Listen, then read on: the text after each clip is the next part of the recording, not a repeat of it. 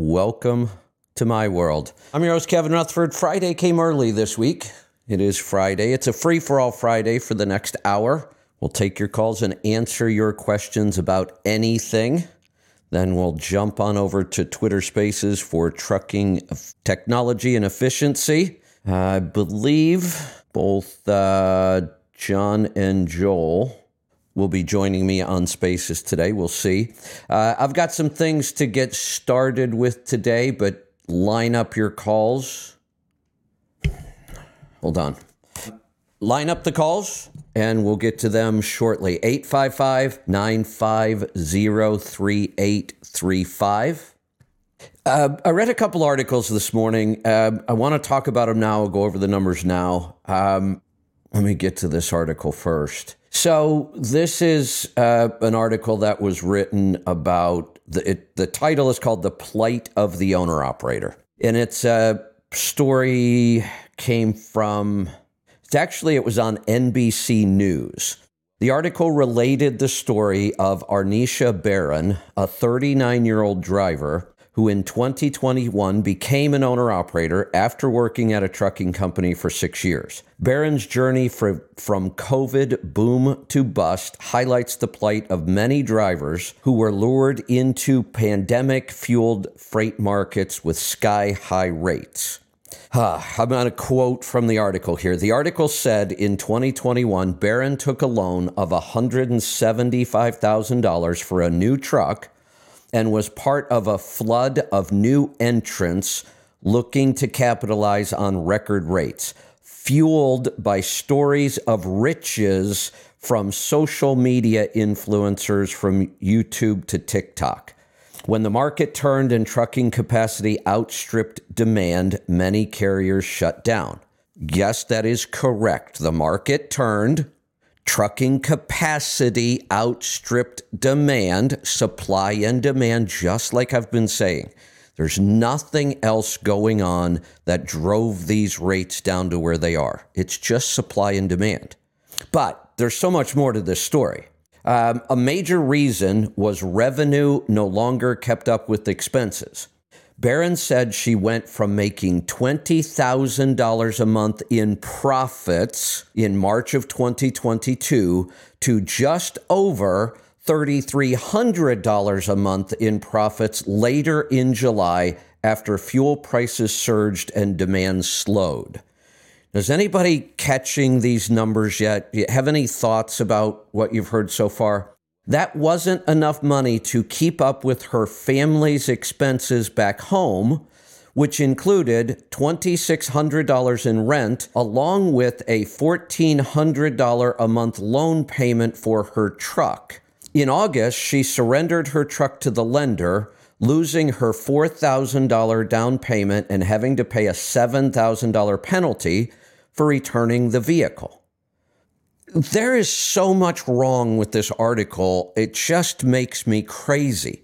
All I can do is comment on the numbers that are here because I don't have access to anything else. But let's go back through some of this stuff. First, I hadn't even made notes about this, but I just thought about it. I was saying in 2021, she took a loan for the truck, but it doesn't tell us what month. And by August of 2022, she's already lost the truck. Well, first off, 2022 was not a bad year at all. There is nothing in the numbers about freight rates or fuel prices or expenses that could possibly explain. First off, she was not making $20,000 a month in profit ever. I'm sorry, it didn't happen. I know rates were really high, but with this scenario, she didn't do that. Somebody is screwing up the numbers, and I know they are because the rest of the numbers don't make sense. First off, I ran the numbers. If this were traditional financing, not some sort of goofy lease with a big balloon payment, the numbers make 0 sense. If we were to use traditional financing on this truck, $175,000, $4,000 down. In 2022, I'm going to predict that a first-time buyer couldn't have gotten a rate much better than about 7 or 8%. The only way I could work this out to a $1,400 a month truck payment, you'd have to finance it for 20 years. That didn't happen, so this must be some sort of goofy lease. Well, here's the first problem. She should have never, ever signed for this truck. She had no business plan. She had no idea what freight rates could do, what potentially was possible. And obviously, nobody involved in this knows how to put numbers together. The $1,400 a month payment is either wrong, or it was, like I said, a really goofy financing that would have bit her in the ass anyway at some point. But they also, this makes me crazy. There wasn't enough money to keep, they've already told us profit. Remember, profit went from $20,000 a month to $3,300. Didn't happen. It's next to impossible. But then they say that wasn't enough to keep up with their family's expenses. Rent, $2,600, $1,400 a month loan payment for the truck. That's not a family expense. It's not a household expense. That should have already been taken out of profit. Well, I have to assume it wasn't because they're talking about it as a household expense. This is what makes me crazy, that there's such ignorance here in how business works, how we should be reporting numbers, and then we wonder why somebody like this can't stay in business. This has nothing to do with anything except total ignorance and zero planning or knowledge of how to be in any business successfully, much less trucking. And now I understand. I couldn't figure out how these people on TikTok and YouTube were getting hundreds of thousands of followers with these trucking videos. I never watched any of them. I guess I should have.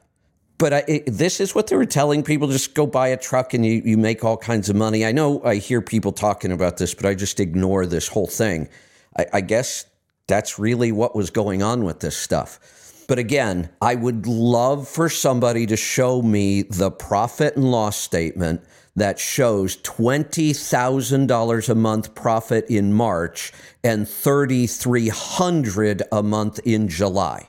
Can't happen. It just, there just makes absolutely no sense. Then if it's true, the money she's making just barely covers her rent at home. They don't even talk about all of the other household expenses, which we should be talking about. We should know how much it takes her to live, because it's the only way we could know if the business is going to throw off enough profit. So this kind of reporting just makes me a little insane. Now, this article that I'm reading was in FreightWaves, but all they're doing is quoting from the article from NBC. So that's where the problem was. The original article is just so poorly written. I don't know what's happened to journalism in this country. I don't know what's happened to a lot of people and their job skills, but that one makes me a little crazy. Here's another one, though.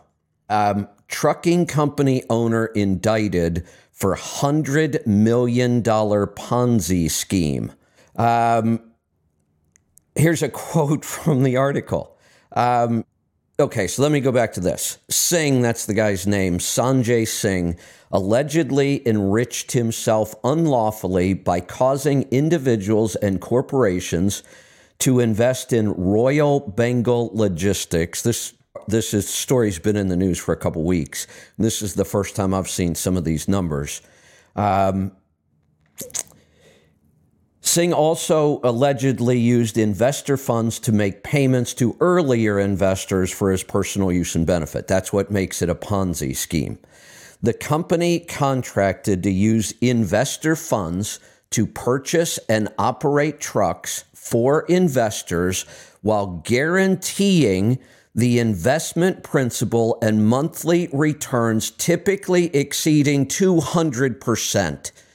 Nobody, no adult in the United States should be ignorant enough to think that any investment could ever return them a guarantee of 200%. I have to believe this is a typo. There's no way people were convinced that they could give this guy some money. He's going to go buy a bunch of trucks, run them, pay all the expenses, and the investors are going to get 200% back. This just makes me insane. Then there was another part of this. Singh also offered investors separate opportunities to make investments that supported the company's operations or its trailer manufacturing program. These other types of investments would yield guaranteed returns ranging from 20 to 40%. Who are these people? How did they get any money to invest if they're this ignorant? I almost want to use the word stupid. Ignorant we could solve. Stupid is uncurable, I believe. I can't imagine who these people are and how they were convinced that they were going to get these kinds of returns. These kinds of returns do not exist anywhere in any investment, ever. Certainly not guaranteed returns. Anytime, let me give you a clue here. Anytime somebody approaches you with some sort of an investment, first off, if they approached you, just run the other way. But if you're looking at investments and they are guaranteed rates of return, they are not going to be much higher than what a good money market or CD would pay today. They can't be. Now, there could be returns that are possible, and they should be talking about all kinds of risk, but they're talking about guaranteed returns of 200%. The 20 to 40 is outrageous. 200%, like I said, I really hope it's a typo. I hope there are not people out there ignorant enough he found enough people to generate $100 million of this. This belongs in the Babylon Bee. This can't be real. And if it is, let's just get down to the real issue here. In both of these instances where, the woman lost, she'll probably lose everything. She'll end up filing bankruptcy if these numbers are true. That's sad. These people, $100 million gone. You can't write enough rules, laws, or regulations to protect ignorant people. You just can't, and we should stop trying. The only cure for ignorance is education. That's it. You can't protect people if they are going to be this ignorant. It's impossible. How come? Oh, I do have some calls. I just have to refresh, I think. Hold on. Yes, let's, no, I don't. They're in the screening room yet. Hold on. All right. Did I have anything else? Yeah, I think I had one other thing here. Yeah, this was another headline from yesterday, another good article from FreightWaves. Rate limited, cost to operate a truck, $2.25 a mile. We reported on that from Atri a week or two ago. National spot rate is now $2.22 a mile. The national spot rate is now less than the average fleet cost to operate a truck. Let's be clear about that number. That is an average, and it is a fleet cost, and it does include 90 cents a mile for driver wages and benefits. So let's kind of relate that to an owner-operator instead. Let's take the 90 cents away for just for a minute so we can see the cost of operating the truck itself without the driver wages. That's a better way to approach this as an owner-operator. Let's start with that number. So if we take the 90 cents away, we're down to $1.35 a mile to operate the truck itself. And it's an average, and it's a fleet cost. Fleets typically are buying new trucks, so this is new truck pricing. Owner-operators do not need to be buying new trucks, and in many cases should not be, so we could lower a cost there. If you lower the cost of your truck, you also lower the cost of your insurance because it's based on the price of the truck. In one step, we've lowered two costs. We're not at $1.35 anymore. We will be less than that. How much less? Depends on how cheap you want to buy a truck. Buy a $20,000 truck and you'll be significantly less than that. Fleets are horrible. Fleets suck at managing fuel costs, their single biggest cost, and they just They're awful at it. So here's another place we could easily take 10 to 20 cents a mile off what the fleets are paying for fuel. Get a good discount program like NASTC, and it's better than most fleets' discounts. And you have total control over that fuel mileage in your truck. There's lots of things you can do. So we could start to see this true cost for an owner-operator potentially come down to about $1. Now, that's before the owner-operator gets any profit. See, in a single truck operation, you could pay yourself a set wage. I know a lot of people who do it that way. I'm not sure why, and I've often asked them, what do you do on a week or a month or whatever where there wasn't enough profit to cover your wage? So and there's no right or wrong way to do this. I just like to do things that I get better results with. I find that owner-operators understand this better if they only track the operational cost first without any wage in there for themselves. Technically, as a single truck, single person business owner, the profit left over is your wages. You should be accounting for things like replacing equipment and having an emergency fund as a business expense. And then once you cover all of those things, profit is your wage. I think that's a better way to look at it. So now, if we get those operational costs down to about $1 a mile, which is not out of the question. I know some people in today's world who are still in the 80 cent a mile range for true operational cost of the truck and the business, and then whatever profit they could generate would be their wages. Now these numbers aren't looking that bad. If I can operate at $1 a mile and the average spot market rate is $2.22, that means I'm profiting $1.22 a mile.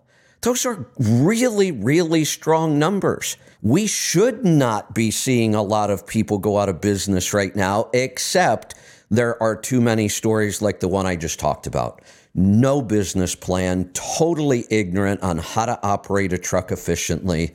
And that's what Fridays are all about. That's why I saved this stuff for today. Fridays are all about operating trucks efficiently. You know, when I posted Matt's numbers the other day on social media, and roughly off the top of my head, Matt's making like $2.74 a mile. So he's significantly above the national spot market rate still. His fuel cost is really low. He doesn't have truck payments, so his operational costs were more like $1 a mile before his wages. When I posted it, immediately people jumped on it and said, oh, but brokers aren't paying $2.74 a mile. We never claimed they were. We didn't even claim the spot market rate was that high. It's not. So how do you get $2.74 a mile? This is what we talk about. Building relationships, working with a handful of brokers, proving your value to those shippers or brokers. It takes time and strategies and hard work to get to the point where you can generate that kind of revenue. And then they attacked his expenses. Well, he doesn't have a truck payment. Well, his fuel cost is so low. That's not realistic. It's absolutely realistic.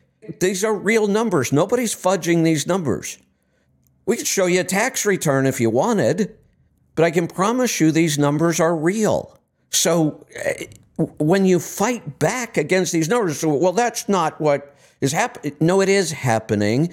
This is what we talk about, doing the hard work. And this took Matt years to get here. And, you know, we use Matt's numbers because he shares them. I could probably come up with at least 30 owner-operators that I know put out these kind of numbers consistently across all segments, car haulers, tankers, flatbed, van, people doing significantly better than these averages we keep seeing, or these horror stories about people who got into business with zero knowledge, zero planning, and thought they were going to get rich. So there is another side, and if you've been doing things right, the freight recession hasn't even started yet. We're still still seeing close to record numbers in rates and profit for some people. But that's why I do this. That's why we have the shows that we have, to teach people how to be efficient operating one truck. That is the whole key to this. If you ever want to build a fleet, the way to do it is learn how to run one truck efficiently as possible. All right, let me see what's going on with some calls here. Let's go to Ohio. Herschel, welcome to the program. Hey, Kevin. What's on your mind today? You were asking about, well, I got a couple things, but real quick, you were asking about the problem of Hey, Herschel, society and our journalism.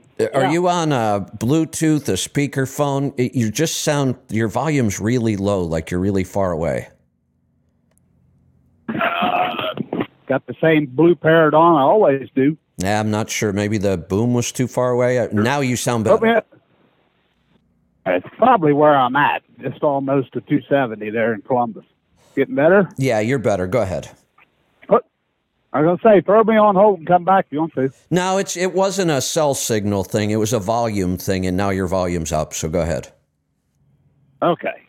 You were asking the problem with journalism and society. I think it's LOC, lack of cojones.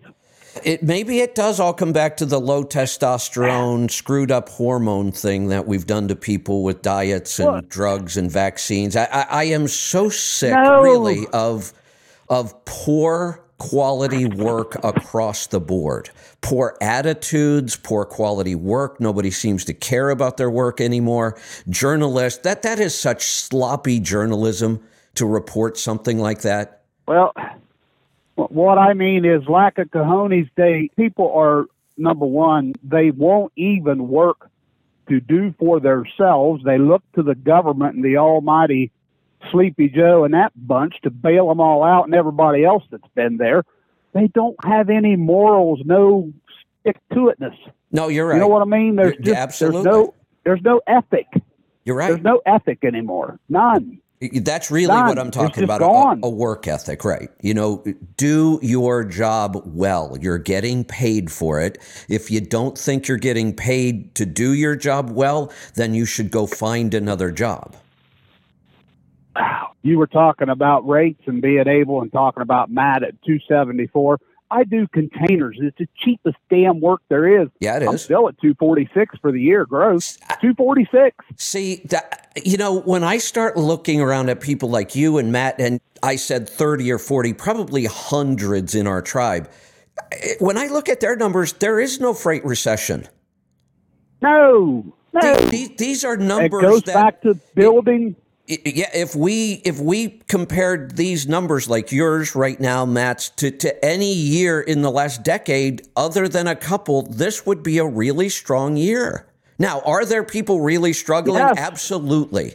There's no doubt that there are people who are going to lose their truck. They're struggling. I get it. What we're seeing here is the best example I have seen in 40 years in this business of why and how you should be doing the right things. Had you been doing the right things, this isn't even close to a freight recession yet. This is still a really strong year. If you're doing the wrong things or not doing the right things, you'll be out of business. I've never seen it be this split. You were talking on the space yesterday that most people, and it could be owner-operator, it could be people with a regular job, doesn't have a pot to piss in for a savings account. Well, in my book, our savings account, mine and my wife's, it's pretty hairy. Yeah. We got over half of what we pay for our house in savings. All you got to do is pay attention. That is so awesome. Really. All you got to do is pay attention. You're right. That's it. Pay attention and you'll start to catch on to things.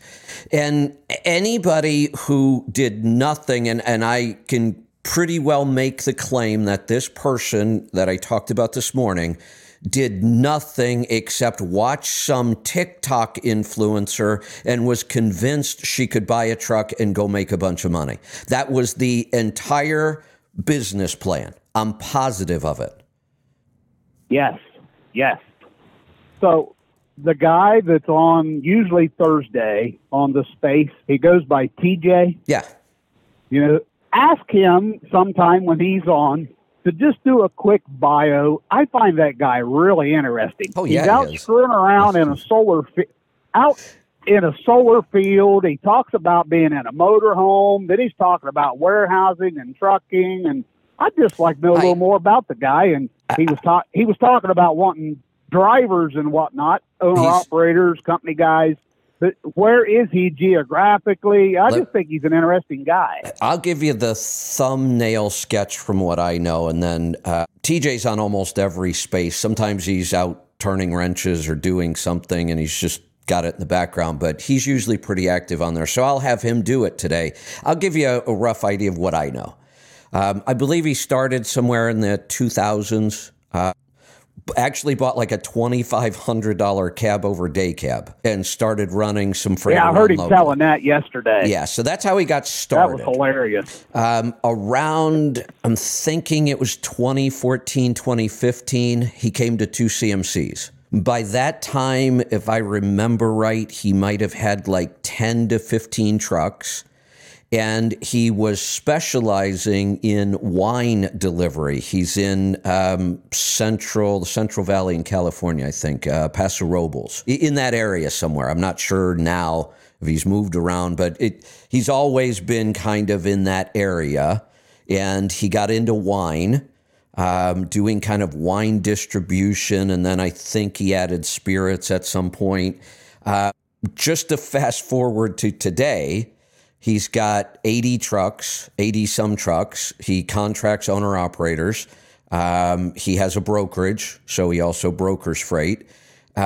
He's got a terminal, I believe, in Texas somewhere.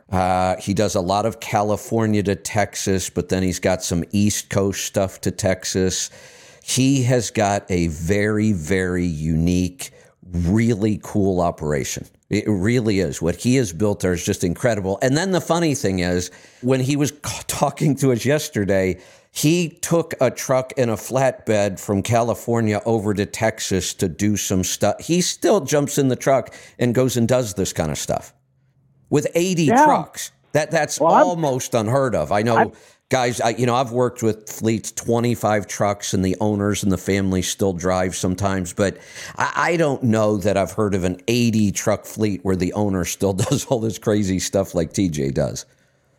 The very first company that I was leased onto, the guy that owned it, he was trying to talk one of the older hands into going to Pittsburgh from Central Ohio, where I live. And he said, "Oh, Dave," he said, "I can't go over there." He said, "Well, why not?" He said, "Well, my truck's just got a little engine in it." And, "Well, what are you talking about?" He said, "It's only got a 6-cylinder. He said, "Well, I thought you had a big engine." And he didn't end up going. That's how clueless most owners are. Oh, he actually bought it. It's only a 6-cylinder. He had a 4 1/4 B Caterpillar. That thing would run. the ignorance and the we've already talked about the work ethic, which is really making me crazy. But the ignorance, I am astounded. When I look at that article, I don't know if the problem is the reporting was so bad that the numbers aren't even close to being right. And this I think is more of the truth. The owner-operator providing those numbers was totally clueless. Herschel, you understand numbers in trucking. Can you imagine in any year, and certainly if we go back to the beginning of 2022, there is just no way to explain how somebody claims they were making $20,000 a month in profit. First off, I really doubt that number. I'm not saying it wasn't possible then, because Matt was doing those kinds of numbers then. But we also know, we just talked about this, Matt's been building towards that for years. This person drove for 6 years, bought a truck on a fluke, made all kinds of mistakes, and I can't believe they were really generating $20,000 in profit. Then within a couple of months, and we're still in the middle of 2022, July, now claims they can only make $3,300 in profit. Can you come up with any way of explaining those numbers? No way. There's no none. way. None. I It just do doesn't even make any sense. I just do intermodal. At doing what I do is just intermodal. It's local. I'm gone 6 to 8 hours a day. Right. That's it. Right. Kind of like Joe. Yeah. And last month I did 14.5 gross, and if I remember correctly, I think I had $3,200 in expense with fuel and everything. That's truck payment and all. Right. That's it. Right. So I still profited a little over 10. And that makes sense. Those numbers make sense. Are they averages? Hell no, not even close. But are they possible? Sure. That's and when I post results like this and I talk about it so we can get people to understand if you do things right, this is what's possible. And the feedback I get is it's almost like they're saying those numbers aren't possible. Or they're saying, well, that's not the average. I get it. That's not the average. If you want to succeed in business, you better figure out how to be better than average. But then when I say, well, this is what happens when you develop some relationships. Well, brokers don't want to develop relationships. This is what happens when you control your fuel. Well, you can't control your fuel cost. How do you talk to people like that? And many of these people are actually still in business as owner-operators and doing okay. But they somehow think you can't do better. Before, I get a better rate doing the run that I do simply because I'll do the oddball stuff to take care of the end customer where I deliver this stuff. And so I get a better rate than the other contractors that are leased to the very same company because I do the oddball stuff. Exactly. So it takes care of the customer. That's how you do it. One of the messages that they were trying to get out in this article, and I didn't even really touch on it because it's a whole different issue. Some analyst looked at all this and said, the biggest problem here is underutilization of capacity, that we have too many empty miles. We're not efficient at keeping trucks loaded. I completely agree with that. We could really improve our efficiency, and I know there's a lot of technology out there trying to do this right now. But here we go again. Each individual could solve this problem for themselves. We don't have to wait for the industry or government or somebody else to figure out a way to keep trucks loaded more often. You can have a big impact on that yourself. Well, how many times have you heard, you were talking about Florida yesterday, you go in for $3.50 a mile and you come out for 85 cents. Now, does 85 cents suck? Yep. But you know what fuel sucks mileage worse? Is good, and you're in the 45 cent range on your fuel, and you take 85 cents a mile to get to Atlanta, and then pick up $2.95 a mile.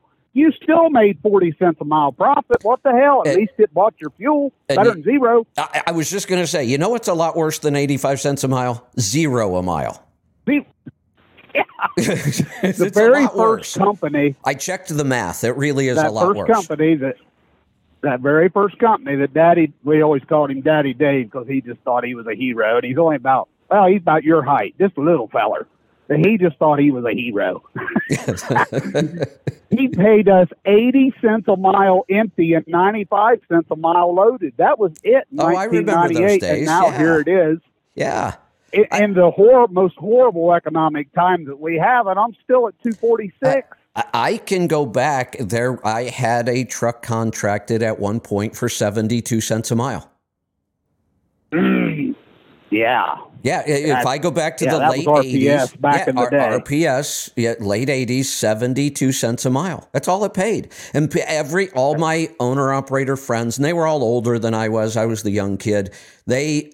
Everybody from Spartan, where I was contracted at the time, Spartan was a roadway company. Roadway started RPS. They fired the contractor that was in the Akron terminal. The guy was a total dirtbag. They fired him, so they needed a new contractor in the building. There's only one. You got the whole building.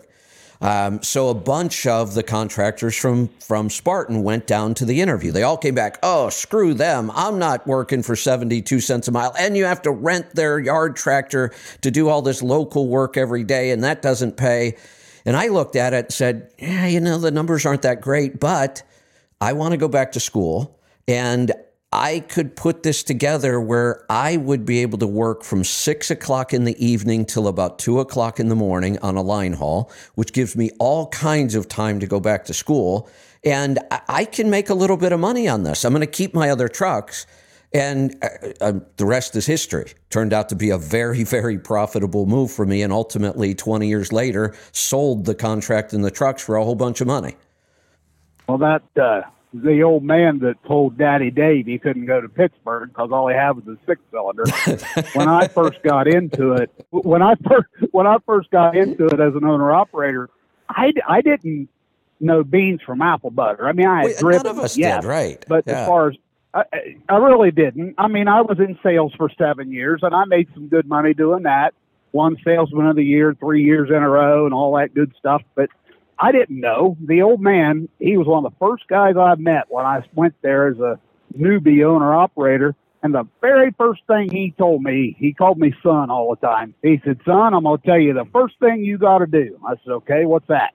And he said, the first thing you got to do is you get yourself up to $10,000 in your truck account, and you never, ever let it go below 10,000. You keep adding to it. Good advice. You never let it go below 10. Yep. And I've always remembered that, and I've always done it. Yeah, and that's simple, and we could play around with numbers, but just the concept of you've got to be able to put some money aside.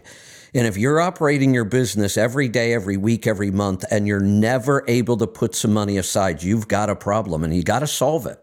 Let's get to some calls here. Let's go to boy, they're piling up on me. Don in Atlanta, welcome. Hey, was that me, Kevin? Don in Atlanta? It is. Go ahead.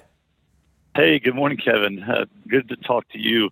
I'm just checking in. I haven't called in a little while, and we're about to place a Select truck order today, and thank you. Got a ton of stuff.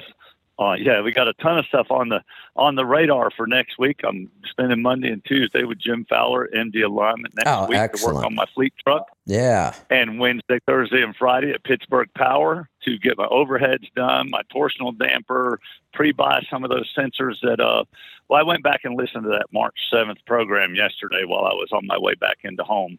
And I said, well, I got to make some more notes on there because Leroy at the end talked about certain sensors, how they what is the word he used, degradate, or said they break down over time, you know. Right. And so I like, you know what, I'm going to get 3 or 4 of those, whatever he deemed the 3 or 4 most important. This is like Christmas in July. This is fun. Yeah, exactly. That's what when you're 10 years, when you're 10 years old, you love Christmas. When your wife brings a baby into the world and you don't know what the text is, it's like Christmas as an adult. Yeah. This is like Christmas as an adult. Yeah, it is. Yeah, you know. So some things I just wanted to kind of run by you and share some successes with you.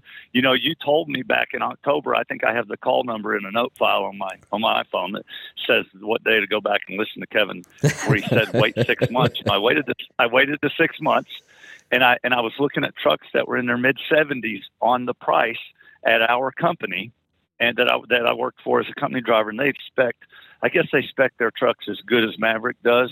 Okay, good. You know, I heard talking to one guy about how good Maverick spec the truck, and all. Yep. Anybody who's ever bought one there had a really great success with their used truck. So we did that. I waited the 6 months like you told me to, and the truck that I had looked at was 72,000, had about 650,000 miles on it. And when I called in to talk to the guy, and again, I got to talk to the driver who had he said, I'm turning this in 2 or 3 weeks. Nice. And this has been an excellent truck. Right. It doesn't use a drop of fluids. It runs like a sewing machine. Well, he when he turned it in, he sent me a text, hey, turned in my truck yesterday. I followed up, called the guy that does all the selling. He said, hasn't dropped yet, but as soon as it drops, I'll let you know.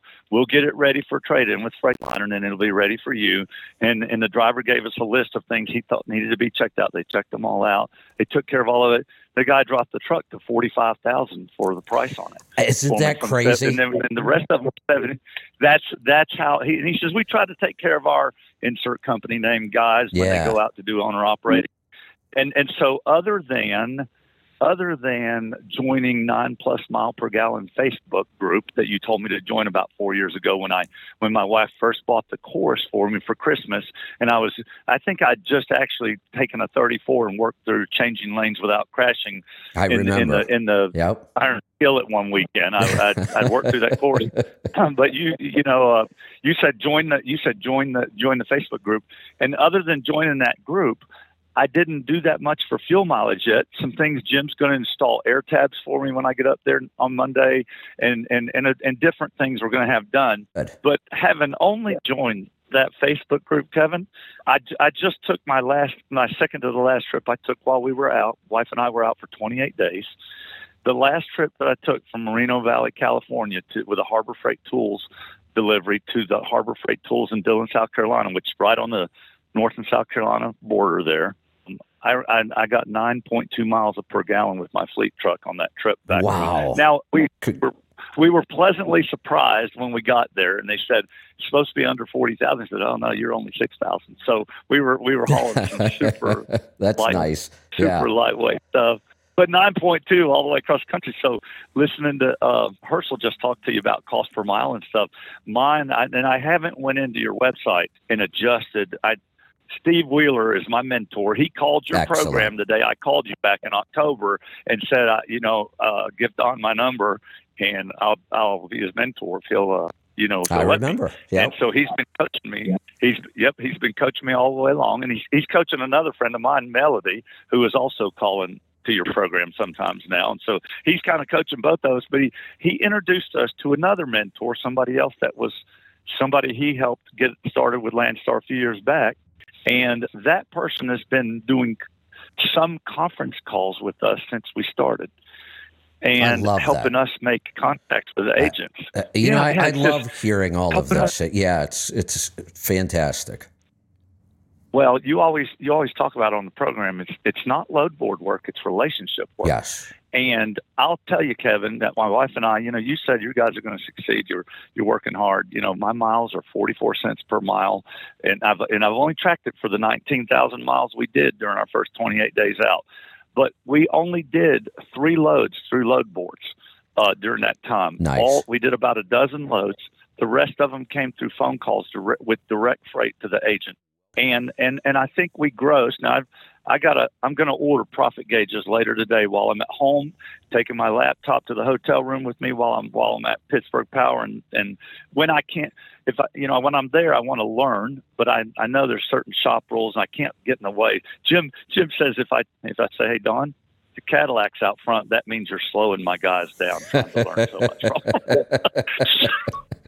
So while I'm there, I'm going to try to utilize that time, and maybe I won't have to make too many calls to your support team to get me into profit gauges. I've got my 21 pocket folder full of receipts to data enter in there. While I was out on this 28-day run, finally, after receiving it on March 4th via the certified letter, the IRS had my company S-Corp paperwork I was in my mail when I got home last night to look at it. So we got a lot of things moving in the right direction. Only slow down with that is I got to go back through the Landstar process to maybe change truck numbers and go through some of that stuff again.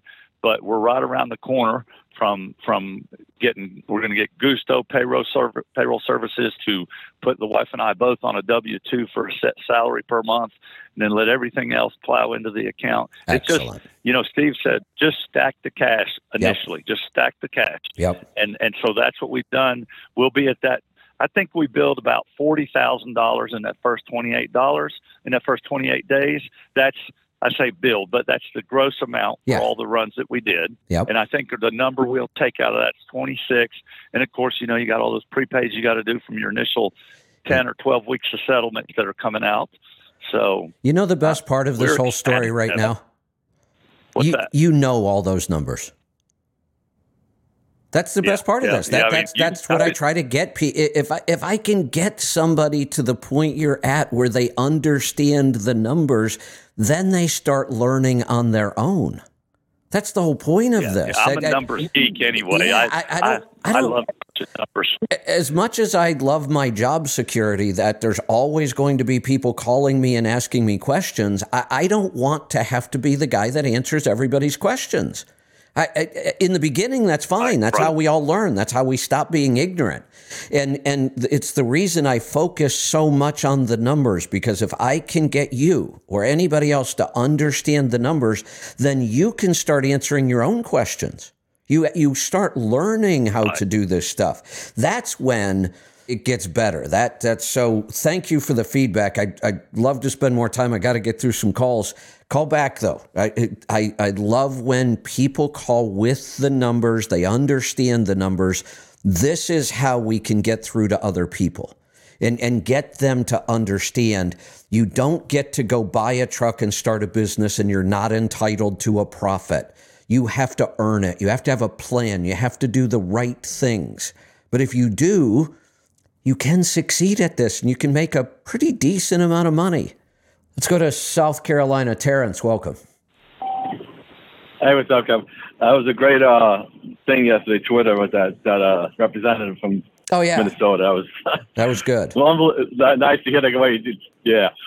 Real quick, that one you were talking about, that some J guy, whatever, if I'm not mistaken, that was in Wisconsin, the company.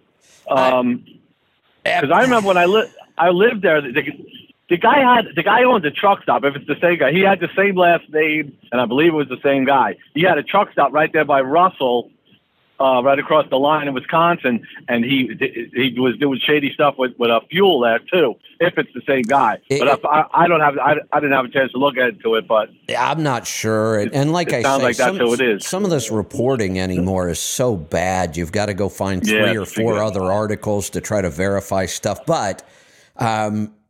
You couldn't screw up the facts too bad. $100 million Ponzi scheme, even if we're off a little bit. Come on.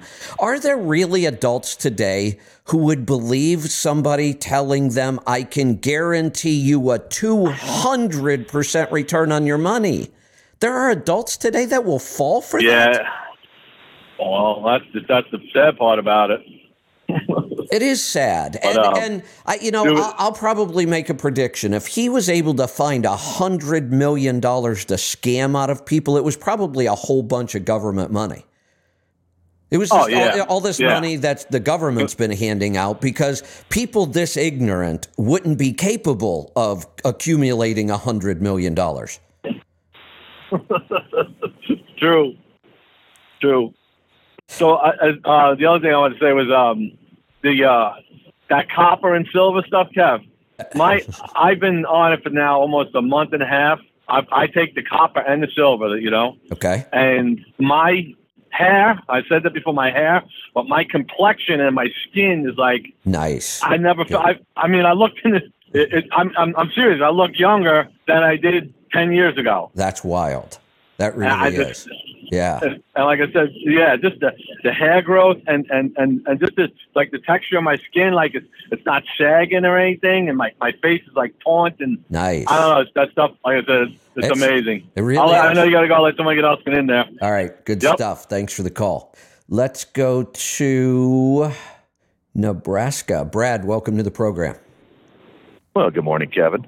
Hey, to answer your question about the lack of journalism integrity, and I think it all rolls into how people don't seemingly want to work. And I think my personal theory is we're dopamine addicts with our social media and our smartphones. You're absolutely and just like right. an addict, when you don't get enough of it, you get lethargic, you get kind of agitated. And no, you are right. Social media has I know this sounds really drastic, but it's destroying our society. Well, I've told people it's the lead pipe of this empire. Yeah. Or the lead line plumbing of this empire. And the dopamine you're talking about is planned. That is the point. That's why they write their algorithms the way they do. Their goal is to make sure you keep getting a dopamine hit. That's what keeps you there. Yeah, and I think if you've ever watched any cartoons from Japan from 10, 20 years ago, you'd look at it and you think, how the hell can anybody even follow this? It's just flashing lights. I mean, if you had epilepsy, you'd be out in 3 seconds. And I think the Japanese had already started on it earlier, and I think that's where it's escalating to, because you watch stuff now, even in, television. If anybody's still watching television, we don't have a long shot anymore of 10, 30 seconds. It's 2 and 3 second shots, cut to this, cut to that. It is. It makes me crazy. It's accelerating. I know. It makes me crazy to watch that kind of stuff. Yeah, I struggle with it.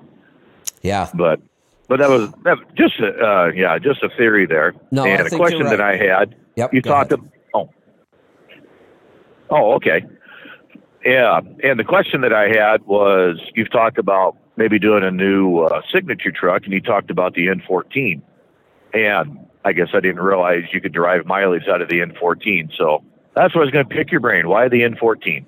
So my favorite engine, I think everybody knows, was the Series 60. Even the 11-liter, which disappeared a long time ago, I really loved that engine. We built dozens of 12.7s that just did fantastic. Good fuel mileage, low maintenance cost, long life, not a lot of problems, easy to work on.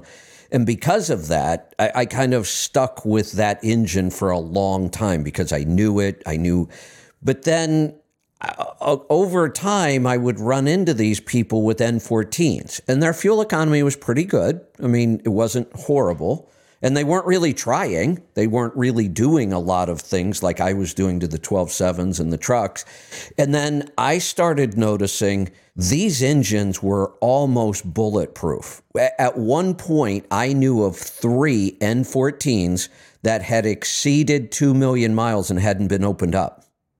I thought that Series 60 lasted a long time because we could get them to 1.4, 1.5 many times before an in-frame. The N14 is even more bulletproof. It's a simpler engine, which I kind of like. And I do believe we could rival the fuel economy of a 12.7 if we worked on it. The 12.7 didn't always get the kind of numbers Steve Crone is still breaking 10 with his old 1999. I think it's a 99, 2001, somewhere around there.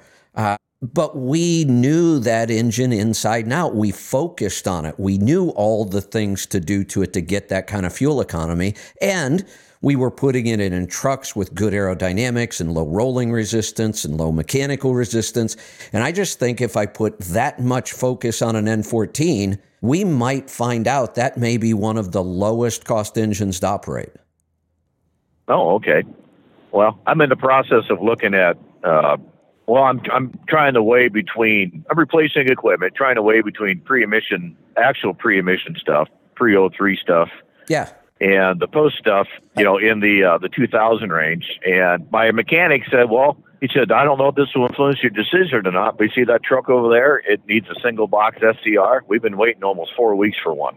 Right. So, now let me say this. I am good with trucks all the way up to about 2004 because there was still some non-emission stuff in there.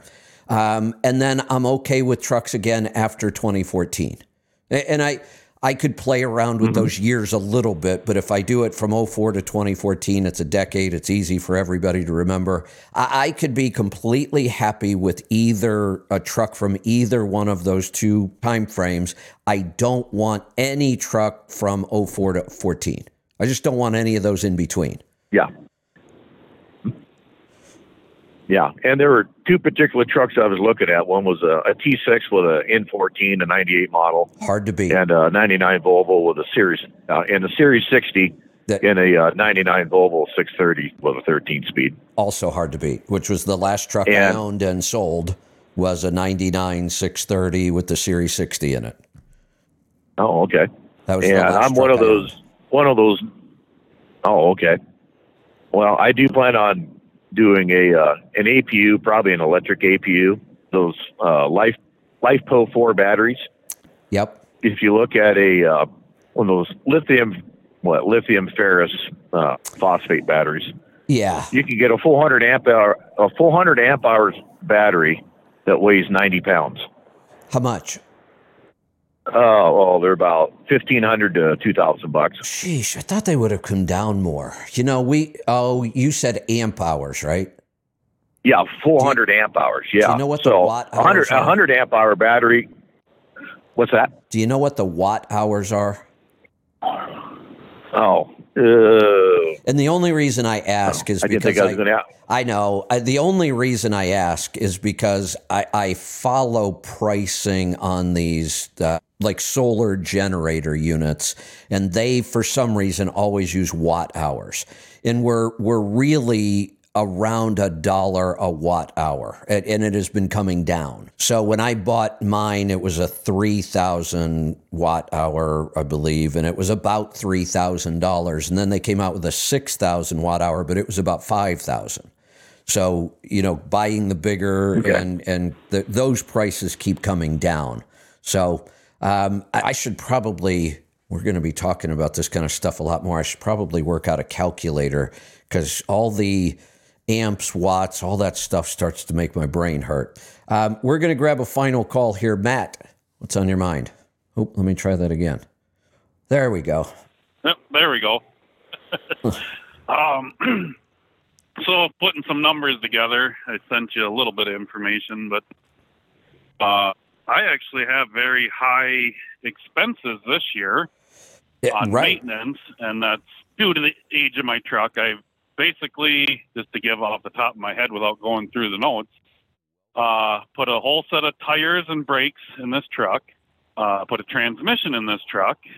I just put, in the month of June was really expensive. I was off for 2 weeks and the truck was in the shop the whole time. New fuel tanks, fuel lines, crankshaft dampener, had the same as Jackie's issue. She's put new frame rails on her truck.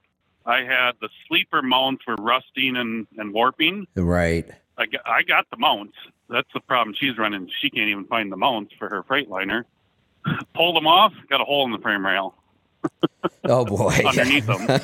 So yeah. had $1,700 of the welding done to my frame rails. There you go. So I've been spending a lot of money, and I still come out profitable for the month.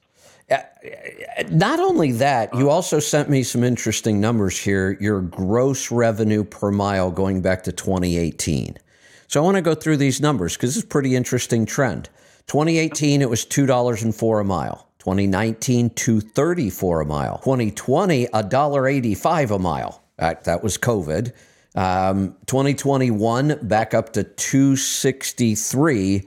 2022, the year we're talking about this owner-operator that failed. It was early 2022.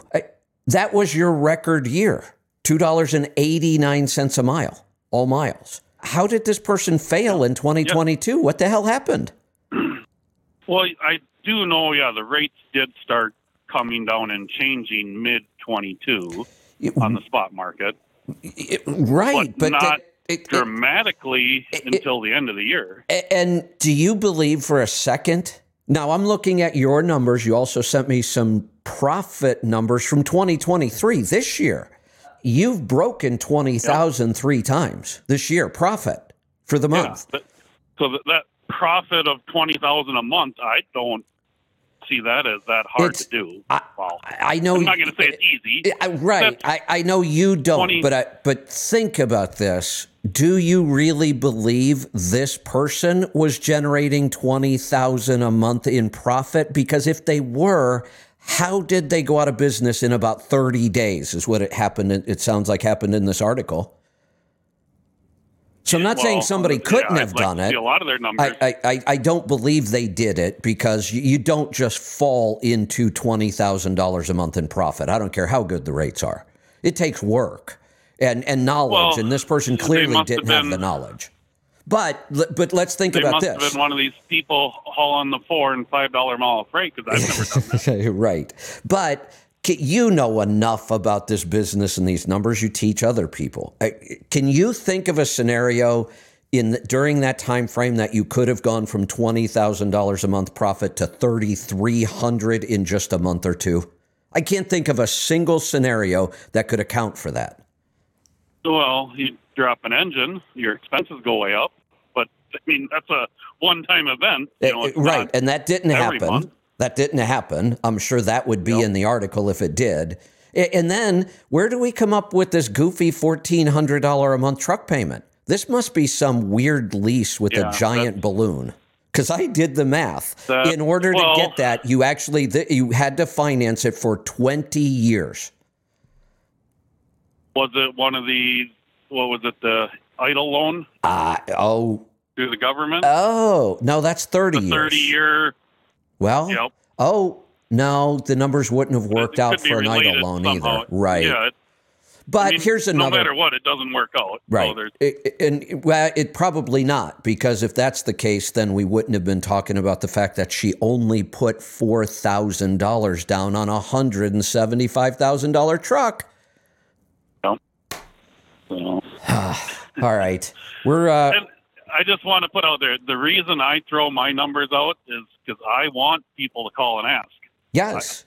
And have questions, and I want more of this conversation. Me too. Look at Herschel's call. Here I am on my own authority, a truck and a trailer. I'm only grossing $271 so far this year. Herschel only owns a truck, doesn't own a trailer, leased onto a carrier, and he's at $247, I believe. And he's home every night. Something. That's only 20-some cents more a mile I'm grossing, and I have a lot more expenses, risk, expense, right? Yeah, and more work.